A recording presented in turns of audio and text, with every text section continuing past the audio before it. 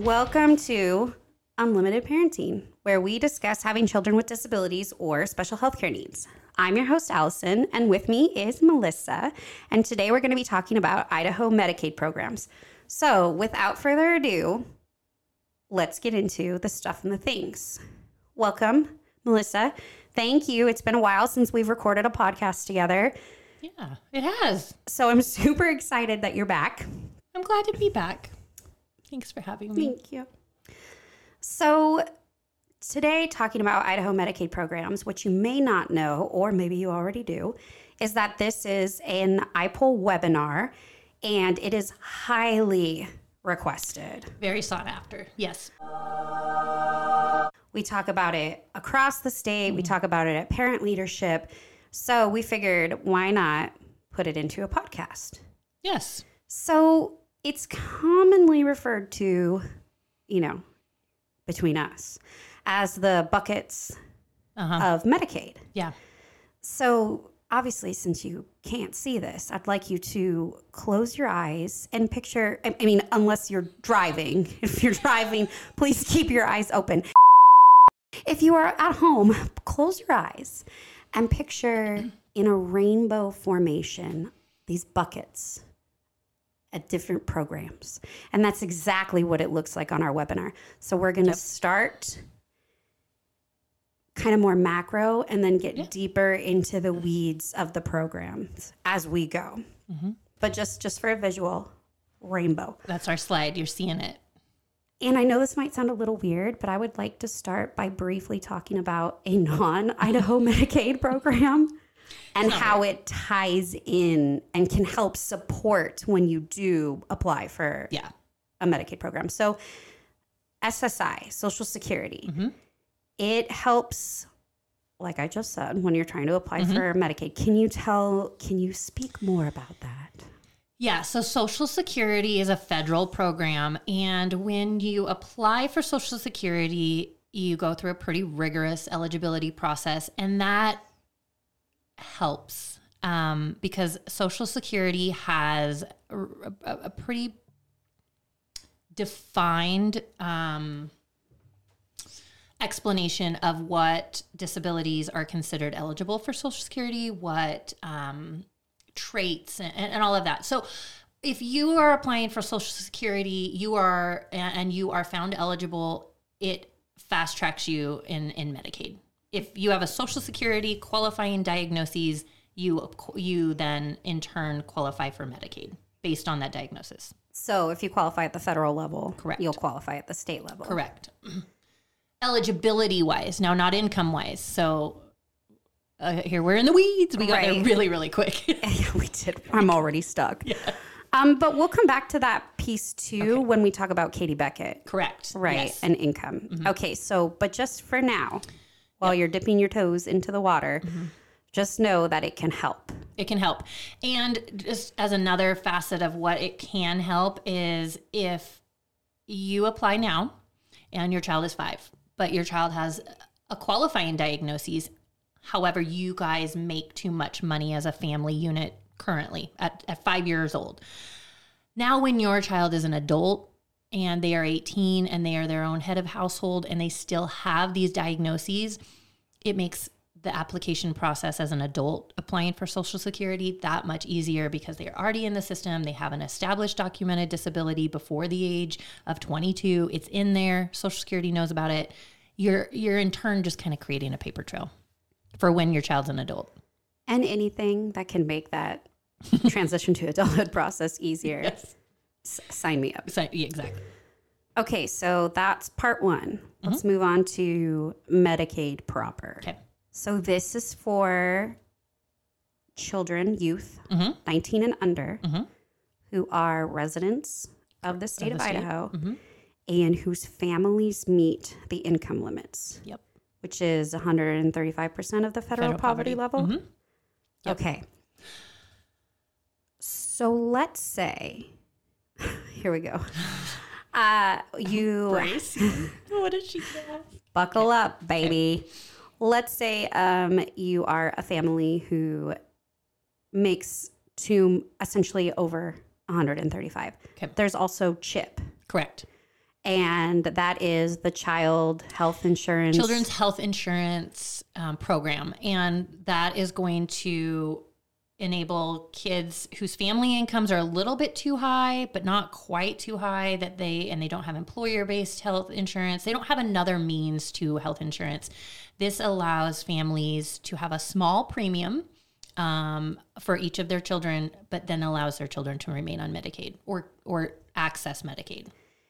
And using that pathway to Medicaid chip, Yep. they might be held to a small monthly premium, $10 or $15. And there is a formula that they use to determine that. And they also have hardship waivers. Correct. So just throwing that out there. Yep. And then another pathway to Medicaid is called Katie Beckett. Mm-hmm. On the Medicaid website, it is listed as the Katie Beckett program. So I'm throwing that out there. But for the remainder of this podcast, you will hear it referred to as the Katie Beckett pathway. Yep. So let's say you have a child who has a disability or a special health care need. Mm-hmm. And, you know, they need therapies. They need the whole kit and caboodle, right? And as parents, we make too much money to qualify for income-based Medicaid. Yep. But in order to get to the Children's Developmental Disability Program, we need Medicaid. So how do we get there? That's where the Katie Beckett pathway comes in. Yep. It says it's a two-prong eligibility. Number one, as a family, you don't qualify for income-based Medicaid. And number two, your child's income is looked at. So let's talk about that. Income and resources. So a 529 Yes. does not count That as is a resource. correct. If Or- it is not in your child's name, it does not count. Correct. So under the age of 18, it is typically not in the child's name, but then when it transfers at 18, then it counts as resources for them. It's typically listed under the parent's name and then may affect the parents if they were to apply to an adult Medicaid program like age disabled or things like that. It would count as income or resources for them. So if you're trying to navigate the Katie Beckett pathway, they're going to ask you questions like, let's say your son's name is Chad. Chad. They're going to say, does Chad own any property? Nope. Does Chad have a savings account? Yes. How does Chad have more than $2,000 No. in that savings account? Okay, ding, ding, ding, we have a winner. Okay, Chad's a winner. So there are some income restrictions. So this is where we're going to bring back that Social Security piece. If you are getting income from Social Security that's in your child's name and it counts as their income. So that's something to be mindful of, as well as there's an income limit for a child and a resource limit. So let's say it's not a 529 or a Cloverdale account. It's your typical savings account and it's in your child's name. And you have, let's just shoot big and say you have $75,000 in that savings account. If it's in your child's name, you're not going to qualify for the Katie Beckett pathway to Medicaid. Right. So I would never give you a problem without presenting a solution. So how fun, how lovely of you. I'm going to pass it off to Melissa to explain.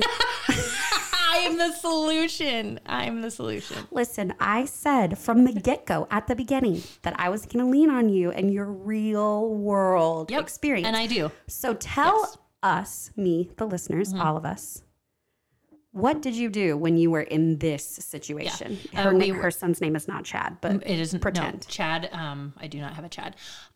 We were in this exact situation, and we created a special needs trust for my son.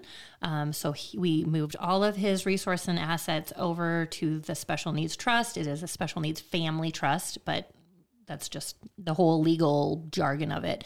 But a special needs trust will protect those assets and then it in turn made my son eligible for Katie Beckett pathway.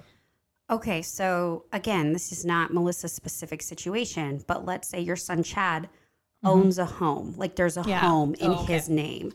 So because when again, I'll bring it back to me. When I was doing the Katie Beckett process, they're asking me, does your son own a car?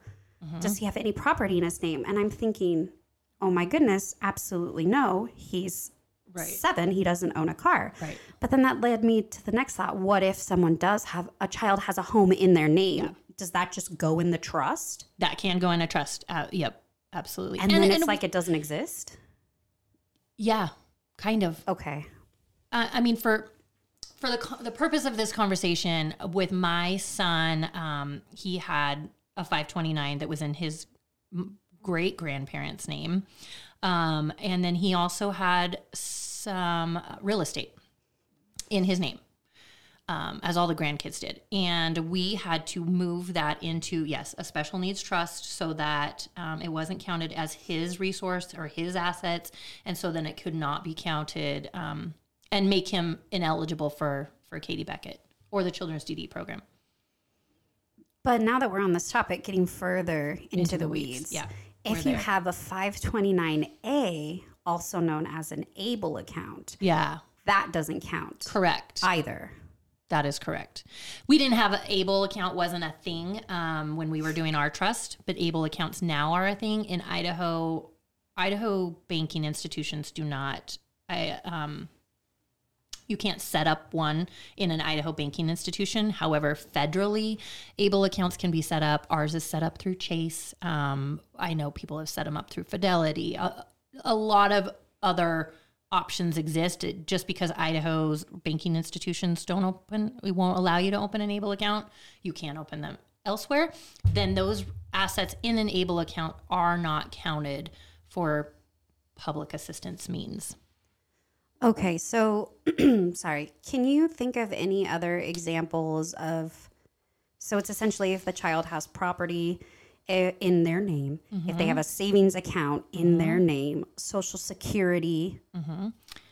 The other instance that I have seen this become an issue is if families are set up to receive stock dividends in the children's names. And that's kind of an outlier. It doesn't happen as much, but those come in the bulk sums once or twice a year, and those can kind of sway the assets of a child too. So those stock dividends are also something to consider as an asset. When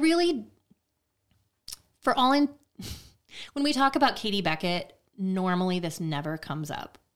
I don't want to say normally, but children's recently this has come up a ton, and before it never really was that big. Can I tell you why I think it's coming up? Tell me why. And I don't know when you're listening to this out there in the world, but currently we have just begun the process of the public health emergency, Medicaid unwinding. Yeah, you're right. And I think that's why we're getting a lot of these questions is because you need Medicaid to access the Children's Developmental Disability Program. So during the public health emergency, all of that was put on pause. So if you had income-based Medicaid, you could still access the DD program. But then now you're off it. And so your option is to use the Katie Beckett pathway to access Medicaid to get to the Children's Developmental Disability Program. Because the end goal, because Katie Beckett is not a program in the sense that it's getting you access to the services and the budget and everything. No, that's DD. It's the pathway to get to DD. So I think we're hearing a lot more about how do I become eligible for that, because individuals who are eligible for Medicaid based off of income are now no longer, and they're asking, well, okay, I want to sign me. How do beep, boop, beep, bop, boop, I pull? How do I get the Katie Beckett program? Yep. And then I say, wait, hold on. We want to get to the Children's Developmental Disability Program, and we use the Katie Beckett pathway to get there. Yep. I think you're exactly right. It just has come up repeatedly over the past months. And I don't ever remember it being that big of an issue my son's 13 now, but when we were initially applying for Katie Beckett, it was, here's the deal. This is what you got to do. We moved everything, and then it was never an issue again. But that was my family. And then we moved on. Okay, I'll save my story for another bucket of Medicaid. Okay, so at this point in our presentation, we now have Medicaid, whether that's through income-based Medicaid or the Katie Beckett pathway. Yep. We are accessing Medicaid. So now... Can I just put the disclaimer out there that Katie Beckett also, so we have those income fund things, right? But we also have eligibility requirements where we have to have, this is potentially a whole nother podcast, but Katie Beckett isn't, you have to have a special healthcare need. It has to be, we have to have the eligibility criteria. So you're a child with a disability or a child with a special healthcare need. And there are about 4 of them that are automatic kind of check. Yeah. So for instance, my 2 children check that. They are autistic. They check that box. We have another coworker, a fellow parent education coordinator, Sarah, whose son has cerebral palsy. And that is an immediate check in the box. And can you think of the other 2? Because now that I've put myself on the spot, I can't think of the other 2. Of what? The ones that are the automatic. Oh, epilepsy. Thank you. And then the other one is just a combination of complex medical needs. And then we have to have 3, we have to show deficiencies or deficits in 3 life domains. So I just wanted to throw that out there that Katie Beckett is a pathway to Medicaid that has some income eligibility components to it. Right. That's why I was throwing that. In addition to the income, we're also looking at, so when you're submitting this information for Katie Beckett Pathway and you're also submitting the DD application at the same time, which you can do, you're also submitting, again, I'll just use my family as an example, the diagnostic report from that has to be within the last 2 years. Child check. I'm submitting all kinds of information, all kinds of documents that show that this is impacting my child, developmentally, functionally. Absolutely. Within the home, community, all of these. School. Yes. Yep. Yeah. So you're showing eligibility. Exactly. And that final process is going to be the Liberty assessment. So Liberty is Idaho's independent third-party assessor as of this recording. So essentially what's going to happen is I'm going to get paired with someone who, again, at the time of this recording, this is still being done on Zoom. So we're meeting on Zoom. They want to look at my child for at least 20 minutes, as much as possible, to kind of, engage, like, hi, Chad.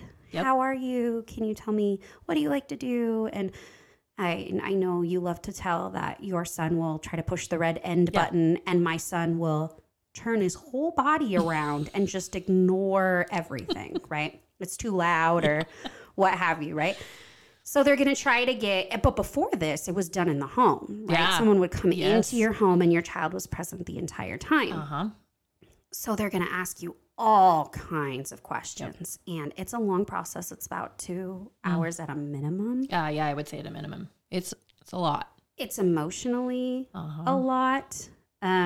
If you are anything like the 2 of us in this room, you answer enough questions with a no, and then you can skip ahead. It's like chutes and ladders. You get to climb up the ladder.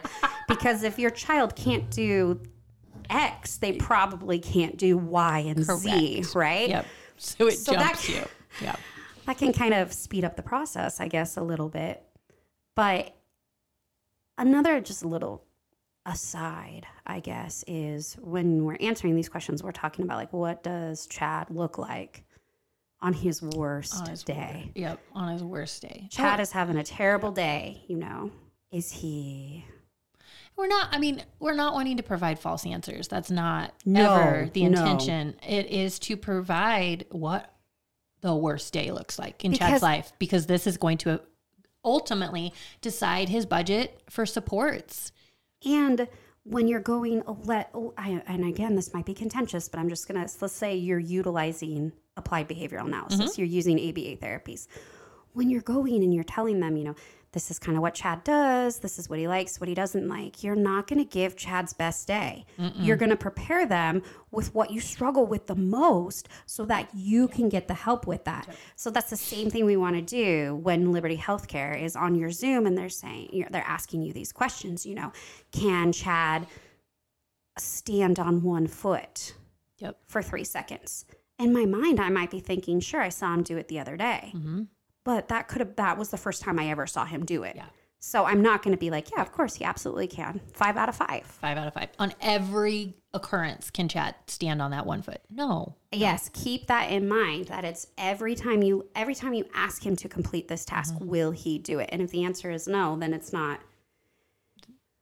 Yeah. I think there's also, and it might just be worth mentioning, this, you don't want people to feel bad for your child, or you want to portray them in the best light. But in terms of services, it's not that we're selling them short. We're just being really honest with meeting them where they are right now so that we can get the services to get them. Exactly. Right. The intervention is going to help. So we have to be really brutally honest about what life looks like right now. And it is sometimes not really fun to have those, you have a stranger in your home or on your computer, for 2.5, 3 hours and just talking about all the stuff that my kid can't do. And that's hard. Just know that is going to turn into supports within the home and community-based settings to provide those interventions, to provide really some solutions to help you move forward so that Chad can stand on 1 foot every single time you ask him next year, maybe. Right. But I also think that I'm going to digress again. We are I'm sorry. At some point, I'm going to give you the content, I swear. But, next year, when you do your reassessment, some things are just, it's part of the system. Yeah, it is. And you have to take the system as it is. Maybe you have a child who is nonverbal, and because of their disability, they will never be verbal. But every time they're going to ask you those questions, does Chad talk? No, Chad did not talk last year. Chad does not talk this year. Chad will not talk in the following year. But it's just the system and so just, as a reminder, when you see it again the following year, it'll be the same questions. And some of them, hopefully, will have changed. Right. We should have new skills. You're right. Okay, so let's say, we have Medicaid and we've applied for children's developmental disabilities. Okay. Now we have access to what's called enhanced Medicaid. Yep. And again, you can apply for children's developmental disabilities with regular Medicaid. You don't need Katie Beckett pathway to get there. No. But then once you've applied for children's developmental disabilities, you've been accepted, you're getting that enhanced Medicaid. So that's home and community-based services. It's in the link in the description will be the Padlet with the whole explanation of basic versus enhanced. So coming along with this, we're going to get a choice. I've applied for DD. We've been found eligible. Here is our budget. So maybe your budget is $14,900, which is the highest budget for the state. What's another option? 8-9 is usually about the second one, and then sometimes 4,200. But they're normally split into they're those. Usually those about Those are one of those numbers will be the number that you hear or get or see. So I've got my budget, and now I have a decision to make on behalf of my child or with my child, if at all possible. Right? Do I want to go the traditional pathway or do I want to go family direct? What do you want to do? So it just really boils down to what you're wanting to utilize your budget for. I'm just going to use myself as an example. Yep. I utilize Family Direct, but not for the same reason that Melissa uses Family Direct. So I use Family Direct because I like the ability to purchase equipment that my son's occupational therapist has said, okay, Chad, when he's in therapy with us, he loves this. It really helps with his sensory seeking, and it provides that proprioceptive input. And I really think that this would be a good use in your home to regulate him. And then, we fill out a goods and service form. I give it to my support broker, it gets submitted, and then if all is well, we get that product in our home. So that's what I like Family Direct for. But Family Direct has another option, which I'll pause and let you talk about. Yeah, I love that option for Family Direct too. It has given us the opportunity to get a bike trailer, for example. My son is not able to ride bikes with the rest of the family, and it gives us the opportunity to do a family activity in the community, just like you guys are doing occupational therapy at home, same kind of thing. But we utilize Family Direct so that we have the ability to pay a community support worker to take my son out into the community to work on goals and skills, social interactions, all of that kind of stuff. But we utilize it to pay a community support worker who is a person that we know and trust in our family. And it gives us that opportunity. If we went the traditional route, we could potentially use a developmental disability agency to provide that support or that worker to take him into the community. I like the opportunity to know and hire whom I want to work with my son. Yes, because with the Family Direct route, you get the agency. You personally have the ability to say, I like you. Exactly. You are hired. This is how, but again, it comes with a lot of responsibility. You're paying that person. Yeah. So I have to be responsible for, I need to go approve time cards right now. You just made me think of it. There is a lot of responsibility. You can fingerprint them. You can background check them. You can waive that. So it does come with responsibility. It also comes with a little bit of peace in mind that I know who I'm hiring. I can train that person the way that I want that person trained to be in my home, to care for my son, and to take him out in the community. But we also recognize that there are families out there who don't have a whole bunch of people around them that are like a pool to pick from. Yeah.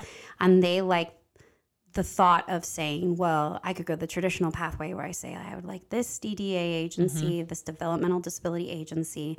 I'll drop Chad off in the morning and then I'll pick Chad up in the afternoon, or someone will come with Chad and take him out into the community. But you don't get the budget in the same way. Correct. So you can't have the traditional pathway and also buy goods and services. A crash pad. Right. Or if you needed to make any small minor home renovations, we had to do that for my son. We were able to fix a shower so that it was a walk-in shower, or it was not a walk-in shower, but we needed it to be a walk-in shower for accessibility purposes. That is something that can come out of your budget. If we were traditional, we couldn't do that. And another one is my son has just recently caused extensive water damage in our home. And so I brought that lovely story into work and I got a whole bunch of suggestions. You can use the goods and service form to buy water monitors, or have you tried this and did you do that? And I'm like, oh my gosh, I wish it didn't take this incident to let me do all of this, but it's just. Well, my incident also came from, or my knowing about water alarms also came from an incident. Right. So I guess if you want to think about Family Directed, you can think about that old commercial. It's your money. Use it when you need it, right? You have this budget and you can use it for equipment if it's medically necessary. And it's not durable medical equipment that otherwise would be covered by your private or Katie Beckett or Medicaid. Yeah, sorry. Yeah. What through I mean. Enhanced. Through Enhanced, yeah. But yeah. So can you give an example? Is that like a Hoyer lift would be durable medical equipment? Yeah, that could be covered. A wheelchair is covered. A walker is covered under durable medical equipment. So all of those things are going to come out of your insurance budget. So something that would be considered not durable medical equipment would be like a bike trailer, what else? A bath chair. A crash pad. A crash pad, yes. I am not in a position financially where I can spend $2,000 on this crash pad, but my son is banging his head into the wall, damaging him and the wall. And his occupational therapist is like, this would be a really, really good alternative. And I'm like, $2,000? Yep. yikes. But that's where family directed pathway with that budget, I'm like, not so much yikes, just more of, again, it's a system, it's a process. It's not going to get here 2-day prime delivery, right? No. It's not. You're working within the system parameters. So we have to get the goods and approval form from, a therapist, and then we have to submit it with this plan. Then it has to get approved, and then you have to purchase it. So no, it is a process, but it's a process that is available to you. If you went the traditional route, you wouldn't have that option. Exactly. But the onus is on you as a parent to really manage that. And once it's set up, it's really just setting it up and getting the plan working that is so time consuming. Once it's established, and once you're just doing those, recertifications or redoing the plan or upping the plan, it's not that big of a deal.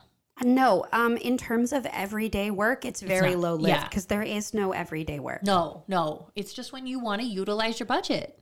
And that's why you have a support broker. And the support broker is really there to walk you through. You have to have a support broker. They're going to help you write your plan. And that's different if you are going the traditional route. You don't necessarily have a support broker. You have a case manager, but you don't have someone that is helping you write the plan, that is helping you fill out goods and services, that is helping you through all of the processes. And again, I just want to add that this support broker is someone that you have hired, and you are paying them for their services out of your child's budget. Yeah, that's a really good point. So this isn't someone that's assigned to you through Medicaid, like a case manager might be. The support broker is someone you seek out, you hire, they help you manage the plan. Exactly. So again, that's hearkening back to the timesheets and hiring and training and all employee agreements, I-9s. There's all of that goes into you hiring employees as a Family Direct participant. But once that's done, once you've done the I-9 for your support broker, once you've done all that new hire paperwork, you don't have to do it every single year. Unless you get a new support broker. You take that back. So before we move on, is there anything about DD, Children's Developmental Disability, or Katie Beckett Pathway that you want to touch on? Let's see. Before we jump the rainbow to another bucket. No, let's jump. Okay. And then let's jump. And then if you have questions, you know where to find us. We are always here. Right? Yeah. Literally always. Because we could have potentially just really muddied this water. Unintentionally. I don't think we did. I very much am a person who likes to know all of the possible scenarios in any kind of situation. And then there are other people who are the exact opposite of that. Just give me the minimum of what I need to know so I don't get confused, so I don't mess it up. I want one step at a time. And that's why Melissa's here, to rein me in when I'm giving you every possible thing that could possibly happen. But I might have contributed. I'm sorry. Maybe that's my anxiety. Okay. I don't know. Tune in next time. We will find out. Okay, we're jumping to the next bucket, which is commonly referred to as EPSDT, or Early Periodic Screening Diagnostic Treatment. So we're talking about individuals who are under the age of 21. So if you need something, if you're a child and you need something that's exceeded the Idaho plan. Correct. So commonly where I see this is if we're talking about a child who is receiving occupational therapy or speech language pathology, and they've exceeded the number of visits, but they've been found eligible for a larger number of visits. Oftentimes, again, even in my situation, I didn't even know that that the therapy clinic was using EPSDT. I just thought I was getting all of this. And then I found out later that on my behalf, they were making sure that they could still provide all of this to Chad. Absolutely. I had no idea for years and years. And actually, I had no idea until I started working at iPool that EPSDT is what was allowing my son to have 3 visits a week, 52 weeks a year of, speech, PT, OT. We were receiving those. I had no idea that it was just done behind the scenes. And so oftentimes parents don't I think the case where many families start understanding EPSDT or hearing about EPSDT is when we're really talking about out-of-home residential treatment facilities and out-of-home placements, that EPSDT then is really, really relied upon heavily. So basically, to sum it all up, if CMS or federal Medicaid has a service that is allowed, and it's not covered by the Idaho state plan, but your child has been found to need that, it is medically necessary, then you could potentially bill EPSDT to get that service. So again, that's like a psychiatric residential treatment facility or something along those lines. Yeah, and your provider and their billing department should be very well versed in EPSDT and how to file those claims. And it's not something a parent just takes on and does the application process. Absolutely not. But it's a bucket, and it's something to be aware of. That it happens. So if you're being told by your child's provider, like, oh, you've got to your 17 PT visits a year, we can't see you until next year. Oh, no. This is when we kind of pull that EPSDT card and we go down that route. Right. It's just another tool. It's just a tool, yeah. In your bucket. Yep. It's a tool in your bucket on your rainbow. Where are we going now? I feel like I'm in a dream. We'll move to children's mental health. Okay. So this could be as messy as we want to make it or not. So we could talk about the YES system of care. We could talk a lot. And this is its own podcast. Right. Yeah. It really is, which includes the YES program, also referred to as 1915I. It's a state plan. So let's say you have a child, Chad. Chad has a mental health diagnosis. Okay. We'll just say he's schizophrenic. Chad is schizophrenic. Okay. He is applying for the YES program, Youth Empowerment Services. He is under the age of 19. His family is 300% the federal poverty limit. Okay. And he is a resident of Idaho.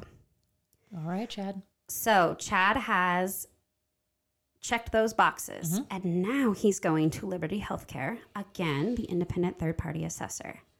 He's getting something different, though. He is. He's getting, instead of a Vineland, he's going to get a CANS. He's going to get a CANS, so child, adolescent, strengths, needs, and a CDA, or a comprehensive diagnostic assessment. So these people who are administering this are trained professionals. They're social workers. They have the qualifications.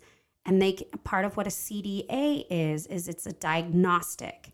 So my Chad, every time we do the CDA and a CANS, he gets a new thing added. So maybe Chad originally presented with schizophrenia, but now that we've done a CDA, he has schizophrenia and separation anxiety. I see. Because he meets the criteria at this point. So what we're looking for when we're doing these assessments is, and again, this term could be seen as contentious, but this is what it's referred to as, is a serious emotional disturbance. So what level of serious emotional disturbance does Chad have? Is it 0 for nothing or 1 to 3, 3 being profound? Okay. So my Chad has a serious emotional disturbance level 3. He is profound. So as a result of that, we got what's called wraparound care. So through the YES program. Through the YES program. And so now we're getting services.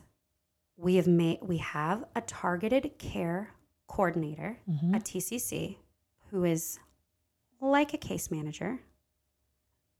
They are helping us create a person-centered service plan.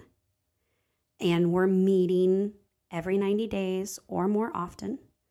We could be meeting as a multidisciplinary team. So all of Chad's therapists, occupational therapists, even individuals from the school can get in on this meeting. And we can all talk about what we're doing to help support Chad so that he can generalize these skills across all the domains of his life. So 1915I, or the YES program, is essentially saying respite. That's what differentiates it from the YES system of care. So you need 1 unit of respite in 364 days, and 1 unit equates to 15 minutes. So 15 minutes of respite, and the BPA voucher does not count. If you're out there listening and you're already in the system, that's not going to count.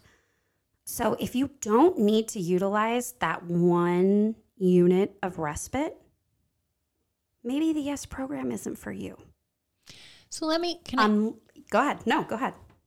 Is it advantageous to have the CANS and the CDA completed for these children? Because within the DD program, that's not going to happen. Correct. I'm just curious. I think it is advantageous. If you were seeing a counselor and you did not have the YES program, but you had, let's say, Medicaid, you were already doing a CANS. Okay. And so that's something that they would want to update. I think it's every 6 months. And so if you've had one done in the last 6 months, it's possible that you could use that already established CANS to then apply for the YES program. I do think it's advantageous. I do really like, as a parent, that strengths needs assessment where we talk about, like what currently in the home do we do that helps support Chad? What doesn't support Chad? Yeah. What are we using, and what could we tell providers to do to help support? Those tools. Those are tools that you could pull out, though. Right. Potentially. So I'm going to jump to another bucket, but then I'm going to come back. Okay. And I know that's confusing, but let's say that your Chad is like my Chad, and he's what's called a dual diagnosis child. So my Chad qualifies for the YES program at a serious emotional disturbance of 3, and he also qualifies for the Children's Developmental Disabilities Program because he is autistic. Mm-hmm. So then it becomes, what are you really looking for in this program? And what is going to support Chad efficiently and the best? So you can get respite through the Children's Developmental Disabilities Program. With your voucher, right? Correct. Okay. So in that case, my Chad might not need the YES program because Children's Developmental Disability with Enhanced Medicaid covers counseling, covers occupational therapy, covers all of those other services that he was utilizing. And before he had Children's Developmental Disability, Chad needed the YES program to access Medicaid, and Medicaid covered occupational therapy. Medicaid covered counseling. But now that Chad has the Children's Developmental Disabilities Program and a budget, and we buy equipment, I'm now starting to realize that maybe, yes, as a dual diagnosis child, Chad might not need youth empowerment services any longer. It's a replication of services, essentially, or duplication of services. Yes. So when we're talking about dual diagnosed children, it then becomes really, as a parent, and if your youth is old enough, what are we looking to get out of this? Yeah. And maybe what supports parsing down what we don't need. So, okay, that's if you're dual diagnosis, but let's go back to children's mental health. Okay. We're going backwards. We're going back. Okay. So let's say I don't have Medicaid and I don't qualify for Medicaid. Okay. But I have a child who has a serious emotional disturbance. What do I do now? Are you above 300% of the poverty level? I am. Oh, no. So the Idaho Department of Behavioral Health has several regions, and you can call your region and you can ask if they have a sliding scale option. And in some cases, there are parents or families who make too much to qualify for the sliding scale, and then at which point you're utilizing what your insurance will cover. Your private, either employer-based or private insurance, But you do have some other options if you're not qualifying for Medicaid. But what I have seen is there are parents who say, I don't qualify for Medicaid because I'm well above 135% of the federal poverty level. And I say, well, let me pause you right there. Because there's the YES program, Youth Empowerment Services, that will get you Medicaid at 300% Right. of the federal poverty level. And I know That's a 135 to 300 is a It's- large swath yeah. of families in Idaho. So there are some other options Yes. to help pay for counseling Absolutely. and then I'm gonna go off on another side tangent really quick. I'm here for If it. you are the parent of an autistic child and you would like to utilize ABA, all opinions set aside, no matter how you feel about it, you want to utilize it. ABA is not coming out of your DD budget. It is coming from Optum. Optum is paying for ABA. So when you're talking to the center and the center is saying, I'm billing Medicaid and you're getting kickbacks, that's when you're going to step in and say, are you billing Medicaid or are you billing Optum? Because Optum controls Idaho's children's behavioral health. And because ABA is a therapy that modifies behaviors, it's counting and falling under Optum. Yeah. Confusing. Yes. So children's mental health, Optum is what's covering mental health. So again, that's when we're talking about those psychiatric residential treatment facilities. If your child has a serious emotional disturbance and they've been found medically eligible for a psychiatric residential treatment facility, maybe we're using EPSDT because again, we've gone into the weeds. So this again is further proof that literally any situation you have, you can come to us and we'll walk you through with it. our collective knowledge, we will find the answer. Because that's just it. All of these different buckets all also come with different scenarios. What is your family at this poverty level? Is your family at this? What's your family size? Every single thing is a component of eligibility. So, and often the buckets do not communicate. no, there's no talking amongst buckets. There's no walkie-talkies in the buckets. Strings, nothing. They are islands they are unto islands. themselves.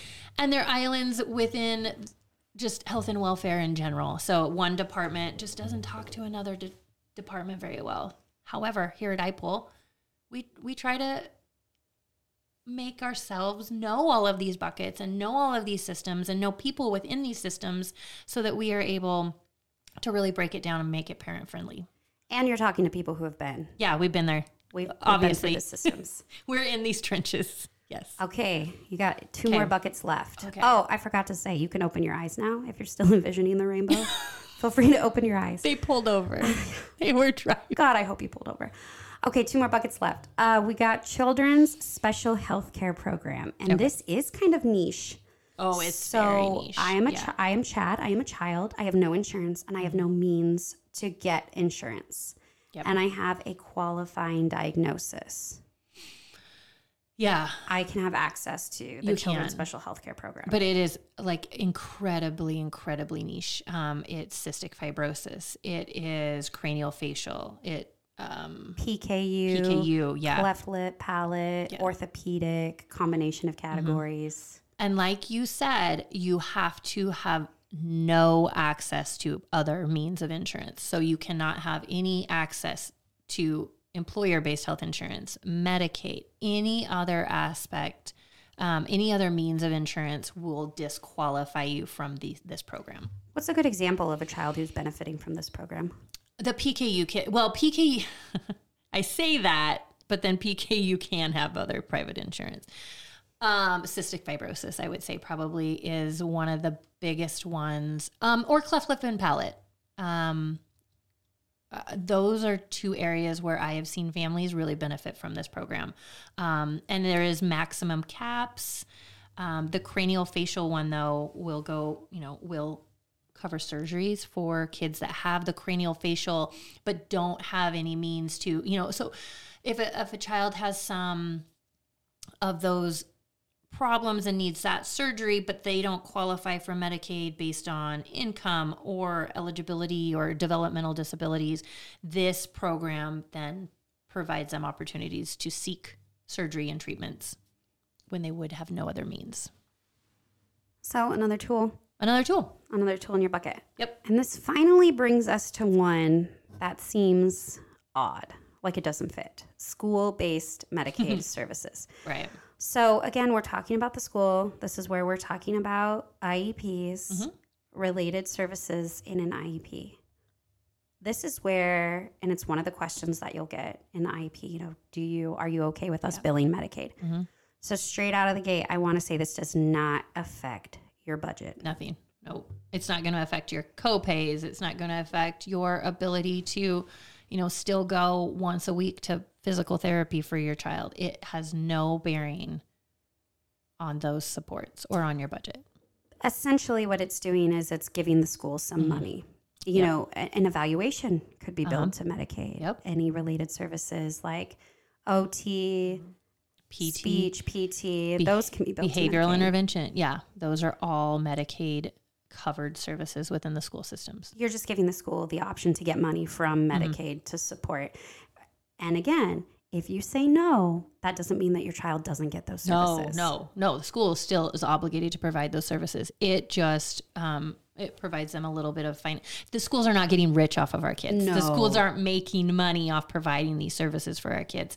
They're not reimbursed at a full rate. It just provides a little bit of reimbursement to offset the special education costs. Our kids are expensive. And no IEP team is going to say, well, since you're allowing us to bill Medicaid, we'll throw in some speech hours for you. No. It's not like a transactional. No, it's not like that. It's basically you saying, yes, I will allow you to bill Medicaid. Yep. To get a little bit of financial assistance, essentially. Yep, exactly.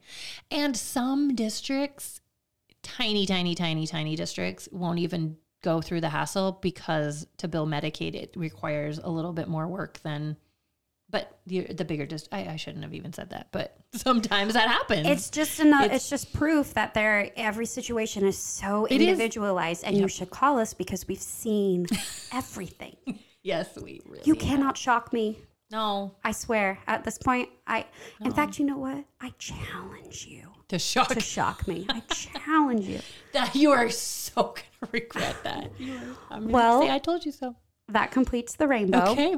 Do you have anything that you thought of at the end where you're like, oh, I wish I would have said that? No.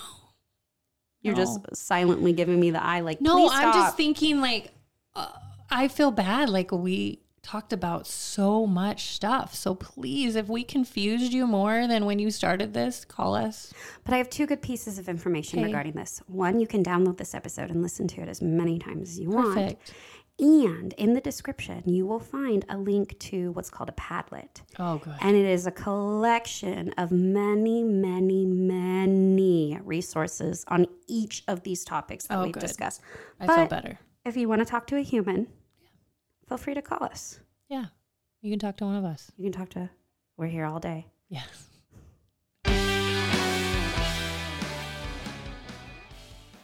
Thank you so much, everyone out there, for listening in. If you are in Idaho or planning on moving to Idaho and have any questions on systems or services for children with disabilities, please reach out to us on our website at ipulidaho.org. That's IPUL Idaho.org. Until then, I'm Allison. And I'm Melissa. And this has been Unlimited Parenting. Thanks for listening.